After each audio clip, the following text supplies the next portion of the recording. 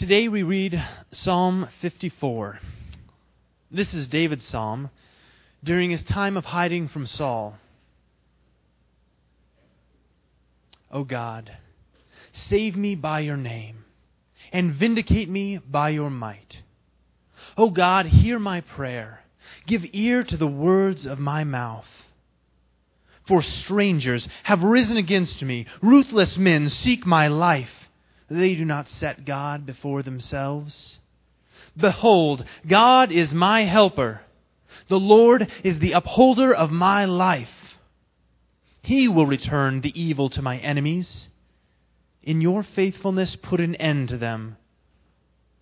With a free will offering, I will sacrifice to you. I will give thanks to your name, O Lord, for it is good. For he has delivered me from every trouble, and my eye has looked in triumph on my enemies. Thank you, David. Well, good morning. I love spending time with my boys in their sports, and I've had many opportunity to coach in different arenas, and I'll always be at the games on the sidelines enjoying that. Two of my sons are in baseball, and so I've taken on being an umpire for baseball, which I'm not quite sure why I've done that to myself. Just inflicted wounds upon me. But I love it. I love being with my kids, and I've had great joy in being an umpire. But I had a game this week that was really an interesting game. And I want to set the context. It's my youngest son, and it's minors baseball. So this is kind of 9-year-olds, 10-year-olds. It's just you're out to have a great time.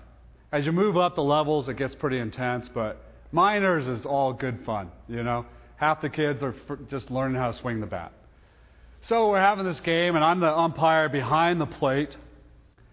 And it's a good game, I'm calling it pretty fair, and coaches are happy with my strike zone, all that stuff. But the parents for this other team, they're just chattering away about my calls, the whole game. Just chatter. And we're finally getting through the game, and it's a little bit annoying, but I'm used to talk, and it doesn't affect me too much. But here's what happens. My son's team, we have some guys on base. It's the last inning, and we have a guy on third base. And so I'm behind the plate, and the ball gets loose from the catcher, and our guy decides to steal. So I get in my position. I'm right over the plate. The catcher's trying to get the ball and toss it to the pitcher or try to tag the guy out. Our guy comes in, and he slides, and my perspective was he got under the tag, and so I say, safe!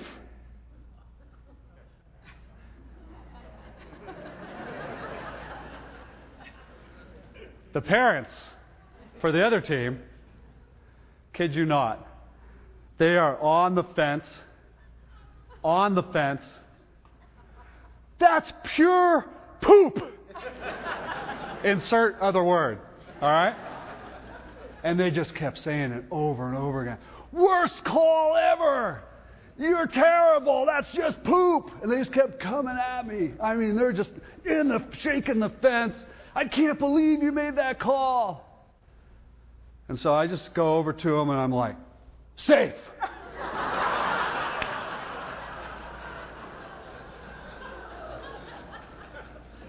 But I kid you not, if there wasn't a fence there, I think I would have been a dead man.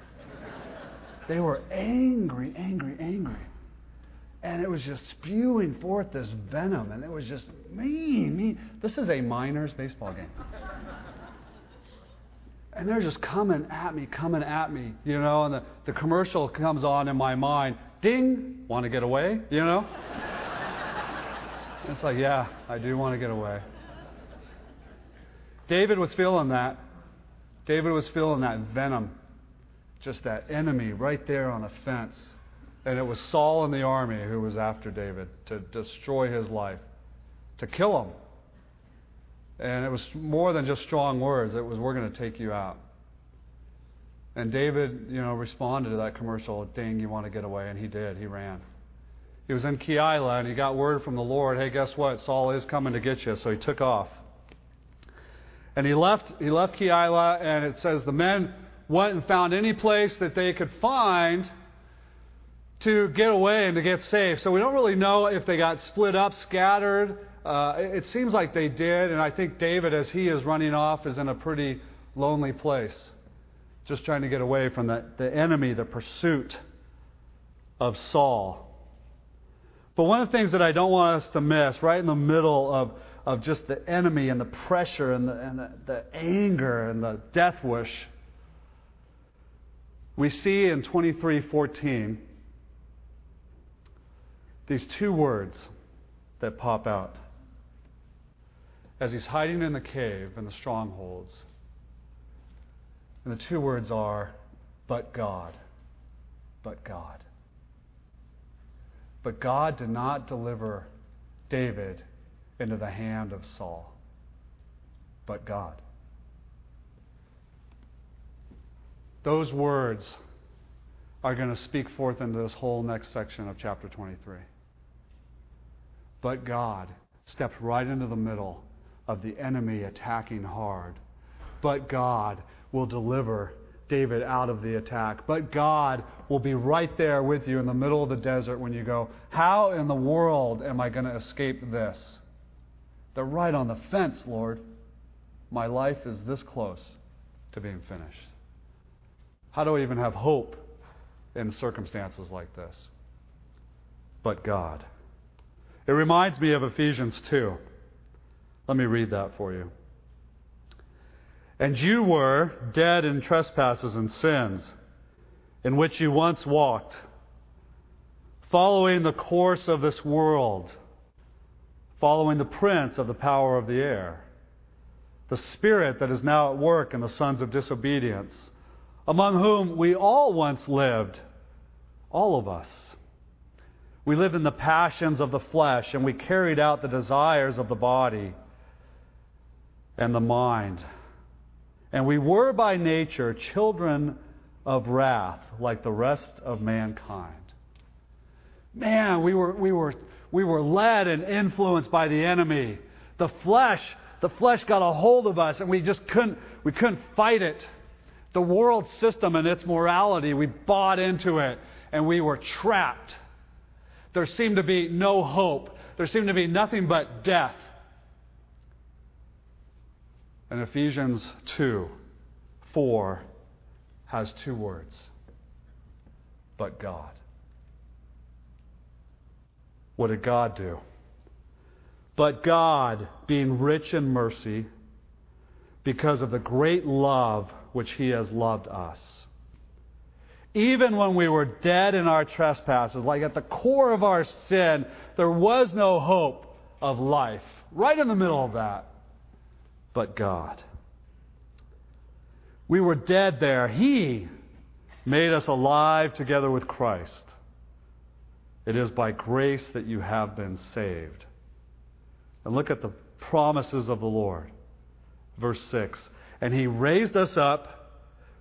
And He raised us up with Christ. And He seated us with Him in the heavenly places in Christ Jesus. But God.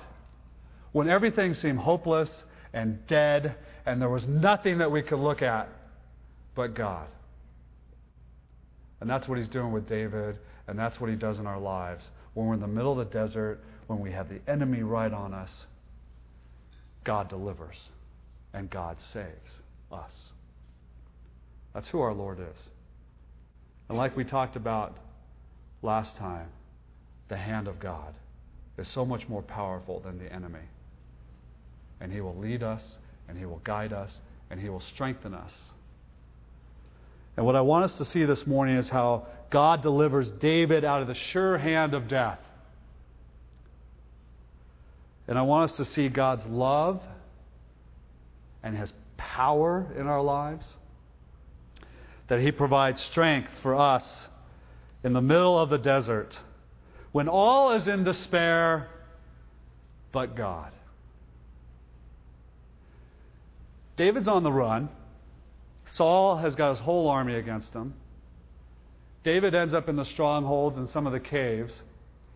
And we go, how is this all going to work out? And what's David's emotional state at the time? And I think he's learning to trust in the Lord. He's been going to the Lord in prayer. He's been inquiring of the Lord how to live life. But I think he got to this place where I'm hiding out again, and I'm on the run again, and I am very alone in this cave. There have been some men with him, but again, I think that position and that place and who God had called him to be, I think he was very alone. Maybe struggling with a little depression. God, I don't get it here. Being alone on this journey of faith has got to be one of the most empty places. And as a body of Christ, I pray for us that we never let people get to a place of being alone in a cave, and we don't come and surround them up, love them up. I read this incredible story about a woman named Yvette Vickers. Yvette Vickers was famous for being in a lot of B-rated horror movies. She was most famous for her role in the movie The 50-Foot Woman, which was an old horror movie. Some of you have seen it. And she was in that movie, and Yvette Vickers died last August. And what happened was, it was really interesting, is the neighbors started to notice, the mail was gathering up. They noticed that the shutters had never really been lifted up for a while. And so one of the neighbors finally called the police and said, hey, we just noticed there hasn't been a lot of activity over at the house, and just wanted to let you know. So they went into the house, and as they came in, they went upstairs, and Yvette Vickers was dead on the bed. But the thing that was really troubling was that her body was mummified, which means it had been there for at least a year, dead, left alone. Nobody knew. And they went, and in her room, her computer was still on. She lay dead for over a year. And they checked her phone records, her cell records, and they called the people that she had been calling. And they found that the people she had been talking to, having conversations with, were actually fans of hers. Fans who loved her old movies. And so her only conversations in her last months of life were just with these random fans who loved her movies. She had nobody in her life. No friends. No family. Nobody who loved her. And she lay dead for a year in her home. That's a lonely place. Isolated, empty. And I think David, in that cave, was feeling very alone and in need of someone to come by his side. And again, as a body of Christ, I pray that we're aware of those who might be lonely, of those who might feel a little outcast, that God, through the prompting of His Spirit, would move you towards one another. Right in the middle of running, right in the middle of the heat of the enemy at the fence, David hiding out, feeling alone in this cave, but God. But God does something awesome and comes along his side, and He uses human flesh to be His love, and He uses that in Jonathan, his friend. And my prayer for us is that we will learn to be friends like Jonathan was to David. Here's what the Scriptures say, verse 15. Now David became aware that Saul had come to seek out his life while David was in the wilderness of Ziph at Horesh. And Jonathan, Saul's son, arose, and he went to David at Horesh, and he strengthened his hand in God. And thus he said to him, "Do not be afraid, because the hand of Saul my father shall not find you, and you will be king over Israel, and I will be second to you. And Saul my father knows that also. And so the two of them made a covenant before the Lord. And David stayed at Horesh, while Jonathan went to his house. But God stepped into an isolated place where David was alone and hurting and on the run, and used Jonathan. Look what the scriptures say. Jonathan arose and he went out to where David was. What in the world prompted Jonathan to go out and find David and see where he was at? I think but God. They had made a covenant before. They loved each other deeply, didn't they? They had the deepest friendship that you and I could ever long for. And I think but God, through the power of the Holy Spirit, prompted Jonathan. Hey, Jonathan, now I need you to go out and find David and come along his side because he needs you now. You know what? I know God does that with us. He's done it with me a lot, and I know He does it with you. That He starts to prompt your spirit. He starts to put someone in your heart that, you know what? I haven't thought of that person in a while. And all of a sudden, God's bringing them to my mind and to my heart. I guarantee you it's the Lord wanting us to enter in with brothers and sisters because they need us by their side, because they're at that place of loneliness. They're at that place where they're hurting. You see, we all have the same Spirit. You don't think the Spirit prompts us for those things? He does. And when He does, would you respond? Would you rise up like Jonathan did and go and be by your friend's side? You know, we're friends like that. We care about each other and we just kind of get busy with life. I know that. But God still wants you to rise up and move and get out there and love some of your dear friends. Because they need you. They need you. So respond to the Spirit like Jonathan did. He arose up, and the thing you got to love about this scene is Jonathan rises up. You've got Saul and his whole army. You've got the Ziphites that we're going to read about later. They're all out to capture David. And they're all out to find him and figure out where he is and then just take him out. God spurs on Jonathan, and Jonathan just cruises right into camp. Hey, David, God told me to come find you. If that's not a but God moment, I don't know what is. You know what I mean? How do you all of a sudden find where David's at when nobody can find him? How is he all of a sudden aware? I think that's God's GPS system, right? Hey, turn left here at that rock. He's going to be up in the cave, second cave on the left. I really believe God works that way. I think He does. I think He prompts us, He leads us, He moves us exactly where you need to be. Not just by accident that Jonathan found David. So Jonathan shows up. And look at these beautiful words. David, do not be afraid. Do not be afraid. The scriptures say he showed up and he strengthened his hand. He strengthened his hand in God.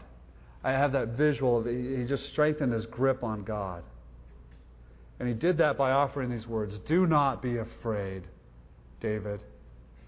Those are the words of the Lord to His people all throughout the history of life with the Lord. Abraham, don't be afraid. Joshua, as you're about to take the land, do not be afraid. Be strong and courageous. I think God is using Jonathan to speak forth His words that He's spoken to His people all throughout the centuries. Because we're a fearful people when we're hiding out in the desert and we don't get it. David, don't be afraid. God has got you. And He will not deliver you into the hand of Saul. And let me remind you that my dad will not find you. Don't be afraid, David. And you can just feel David's spirit being strengthened in God through Jonathan's words. Sometimes we need to offer those words to our dear friends who are really struggling. Don't be afraid. God has your life. And then he says this, hey, David, you will be king over Israel. What's he really saying there? What I believe he's saying is, David, don't forget the promises of God. Don't for 1 second you forget what God has said to you. You are the anointed king. You are the one who will be king over Israel. Don't you forget God's promises. He is a God who keeps His promises. He won't break that. You know, we do. We just forget promises that the Lord has made to us. What promises do you need to hold on to be strengthened in the hand of God? Maybe the promise of the fact that you are saved, that you truly have salvation. You know, I know a lot of Christian brothers and sisters who have come to Christ and then they live the rest of their life in fear that they're going to lose their salvation. They just live in fear of that. God says, for God so loved the world that He gave His only begotten Son, that whoever should believe upon Him,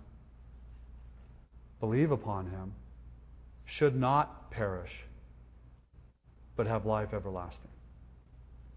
Have life everlasting. God knows the heart. God knows the heart. But if you've put your faith, if you've surrendered to Him, He says, you're a child of mine. Remember what I remind you of John 10? John 10 says, hey, listen, my Father has a grip on you. And if my Father has you in His grip, there is no one, that means nobody, not even yourself, no one can take you out of His hand. Do you need to be reminded that you're a child of God? Saved, cleansed, washed? That's the promises of God. Maybe you need to be reminded that there is more than just this planet, that we're aliens passing through. Maybe we need to be reminded of the promises of God that guess what? There is heaven. There is eternity with our Lord. That these bodies of ours that fail all the time, that guess what? There is a place where they will be fully restored. Revelation 21 says this. I heard a loud voice from the throne saying, look, God's dwelling place is now among the people, and He will dwell with them. And they will be His people, and God Himself will be with them, and He will be their God. That is true. And He will wipe away every tear from their eyes. And there will be no more death, or mourning, or crying, or pain. For the old order of things has passed away. And He who was seated on the throne said, I am making everything new. And then He said, write this down, for these words are trustworthy and true. You know what, you guys? We're all going to die. Some of you are closer to that than others. These bodies of ours are just broken. But guess what? You need to hold on to the promises of God. There's so much more than this place. And we are aliens passing through. And as children of God, we have life forever with Him in eternity. That's the truth. Write it down, John. I want people to know. Maybe you just need to be reminded that God loves you. even in the middle of your messed up sin that each of us has. For God so loved the world. That's why He died for us, because we are messed up. Jeremiah 31 says this. The Lord appeared to us and He said, I have loved you with an everlasting love. Do you believe that? That's a love that never ends. That's a love that keeps pouring out upon us. That's a love like we deal with our children who disobey and run away.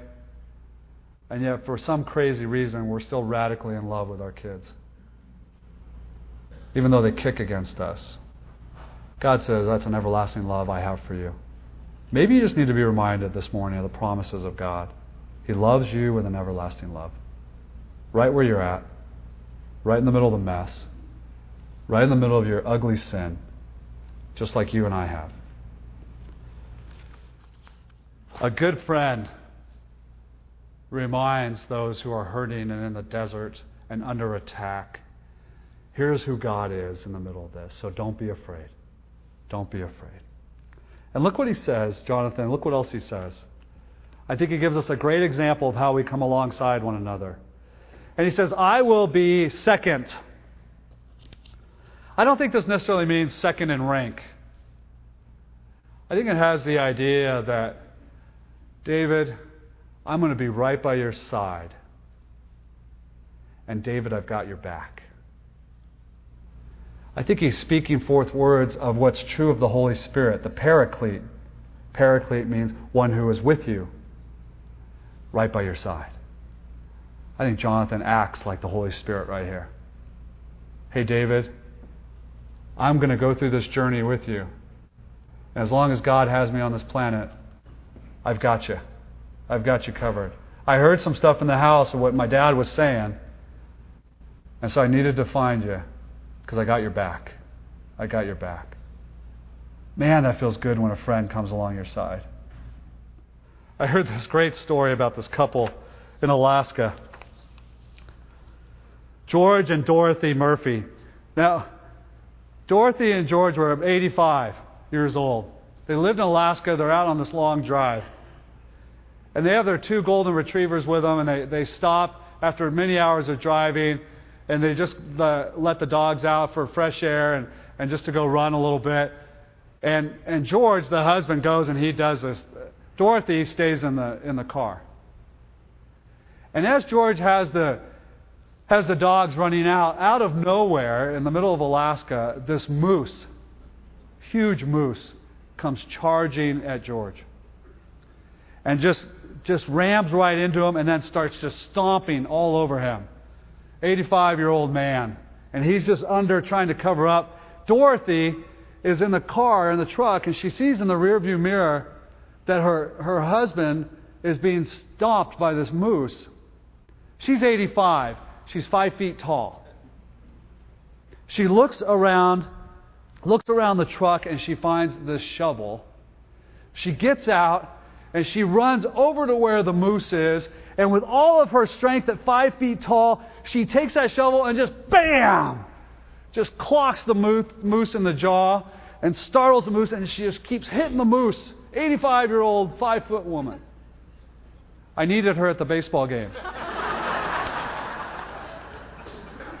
She's just unleashing, and then the dogs get into it, and the moose finally scurries away. George is bloodied up. He had 7 broken ribs and a 6-inch deep wound on his forehead. But he healed up. And she said this. She said, that was my best friend out there. And she said this. You know what? We've helped each other over all these years out of a lot of problems before. This just happened to be the latest problem. That's a good friend.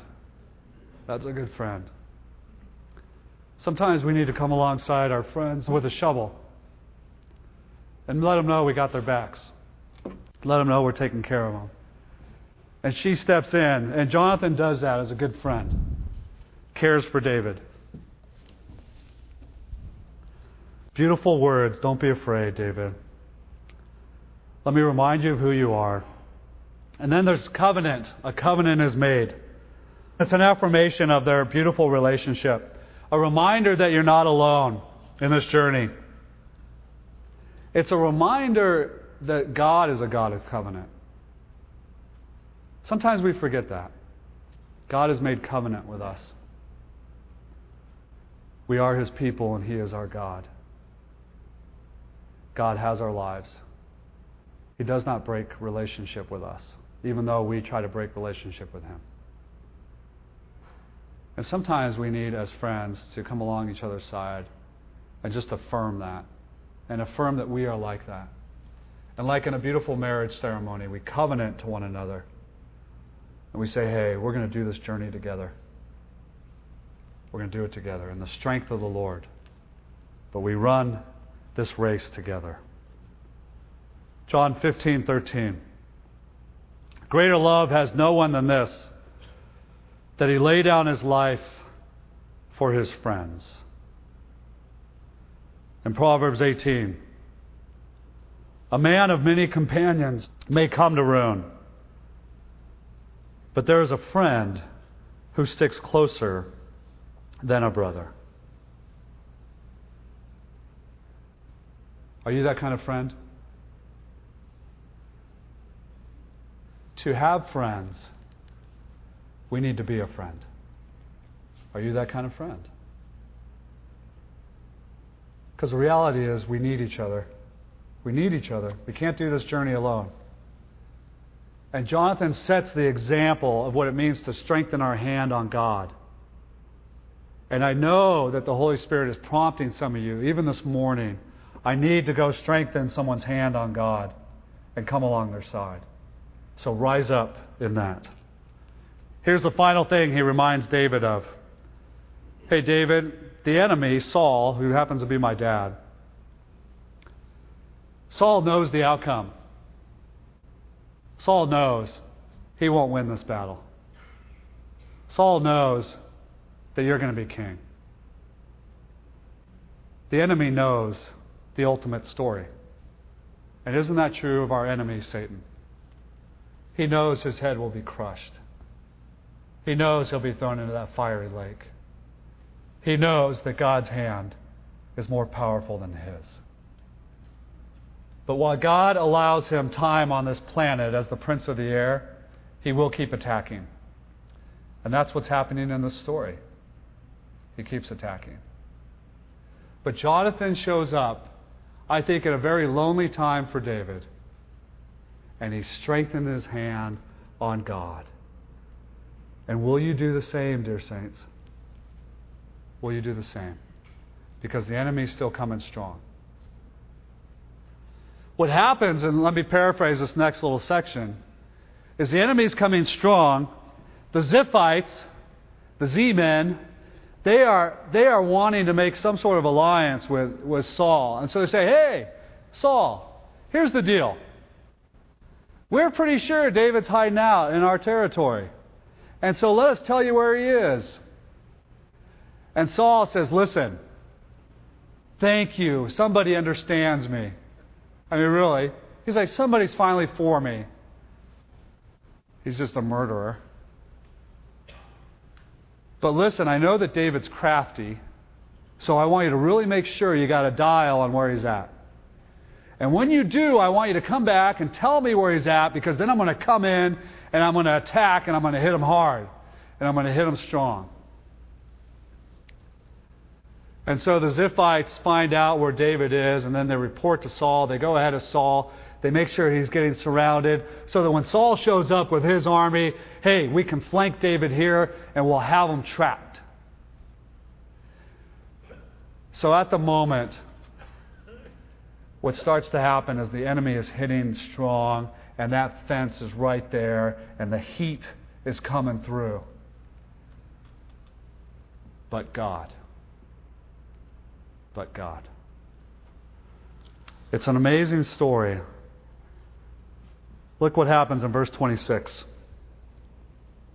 Saul was going along one side of the mountain, and David and his men were on the other side. And look how it's building up. Hurrying to get away from Saul. They're that close. And Saul and his forces were closing in on David, and his men were about to capture him. You can see the tension building. Everything is escalating. Verse 27, and a messenger came to Saul saying, "Come quickly. The Philistines are raiding the land." And then, verse 28, Saul broke off his pursuit of David, and he went to meet the Philistines. And that is why they call this place the place of escape, or slippery rock. And David went up from there, and he lived in the strongholds of En-Gedi. I don't have Jonathan anymore. He went home. Saul is in hot pursuit, and he is so close I can feel his presence. I'm surely about to die. I'm going to lose this battle. How in the world can I be delivered from this? What are two of the greatest words in all of Scripture? But God. There's an amazing verse that comes up. Look at verse 27. Right in the middle. I mean, they're just about to nail him. He can't run anywhere. He's totally surrounded. Verse 27. And a messenger comes to Saul. What? Right in the middle of the battle? Right in the middle of finally capturing your enemy, your greatest enemy, that you finally get to put to death? A messenger shows up. This is a divine moment. This is a but God moment that we just can't escape. There's this new character that's thrust into this drama out of nowhere. Out of nowhere. And the narrator leaves us with this question: who is this messenger? And who sent this messenger to come right in the middle of the battle? Who was involved in this? And it's somewhat ambiguous for us, but not for David. But God. Messenger, same word used in the Hebrew, malach, for angel. And an angel showed up. And David in Psalm 35 says this. I don't think he's confused about who that messenger is. He says this: let their way be dark and slippery. Slippery is what he named the rock. The slippery rock. He was able to slip away. Let their way be dark and slippery, those who come after me, with the angel of the Lord pursuing them. You see, Saul has his whole army. David has all of God's angels. His hand is stronger. For without cause they hid their nets for me. Without cause they dug a pit for my soul. But God stepped into the middle of that. David memorializes that rock, that place of escape, that slippery rock. And here's what's beautiful about the passage and how, but God stepped in. Then he flees. He escapes sure death. Sure death. Yeah, I mean, you got to understand something. Just last week we talked about how there was an attack on Keilah. The Philistines were attacking Keilah. What did Saul do about that? Not a thing. All of a sudden there's another region being attacked by the Philistines, and all of a sudden Saul feels like, oh, I better go step into that one? But God. Really. You can't go anywhere else but that. Do you see God's hand in our lives? David is provided salvation, and that's who our Lord is. David has provided God's hand in the middle of it. David is strengthened in the hand of God, and he slips away, and he goes to the strongholds of En-Gedi. He runs through the desert. He's still in the desert. And I want to show you this place where he ran to.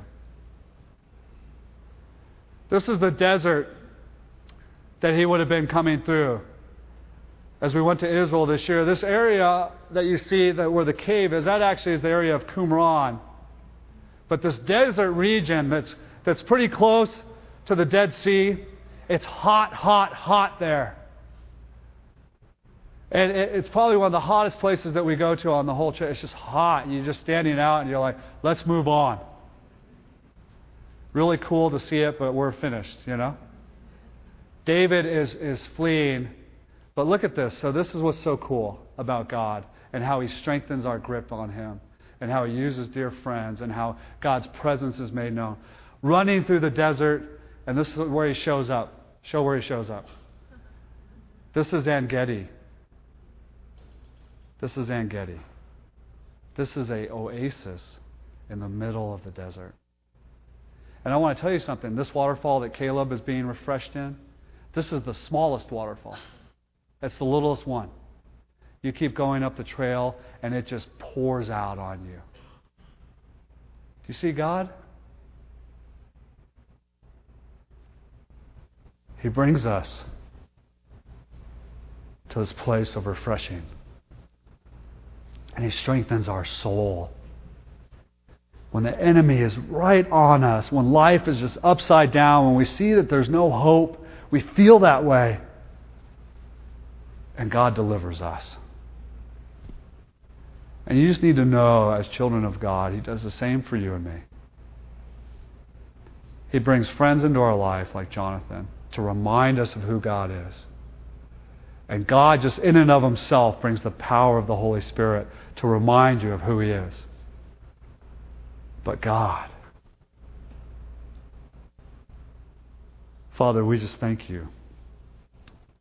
We thank You for how much You love us. And we thank You that You're with us right in the middle of the desert. Right in the middle when we're just feeling attacked from all angles, when it feels like we're losing the battle. Lord, that You provide a dear friend to come and strengthen our grip on You. And we thank You, Father, for those friends in our life that You have provided. And we thank You, Father, for the power of Your Spirit that delivers us when the enemy is just breathing on our necks, wanting to murder us. And that You provide that slippery rock, that place of escape, and bring us to a place of oasis, of refreshing for our soul. Father, I pray that You would prompt our spirits, that we could come alongside those who need to have their hands strengthened upon You. Because we know You do that, Father. You set us on firm foundation. We love You, Lord Jesus. In Your precious name, amen.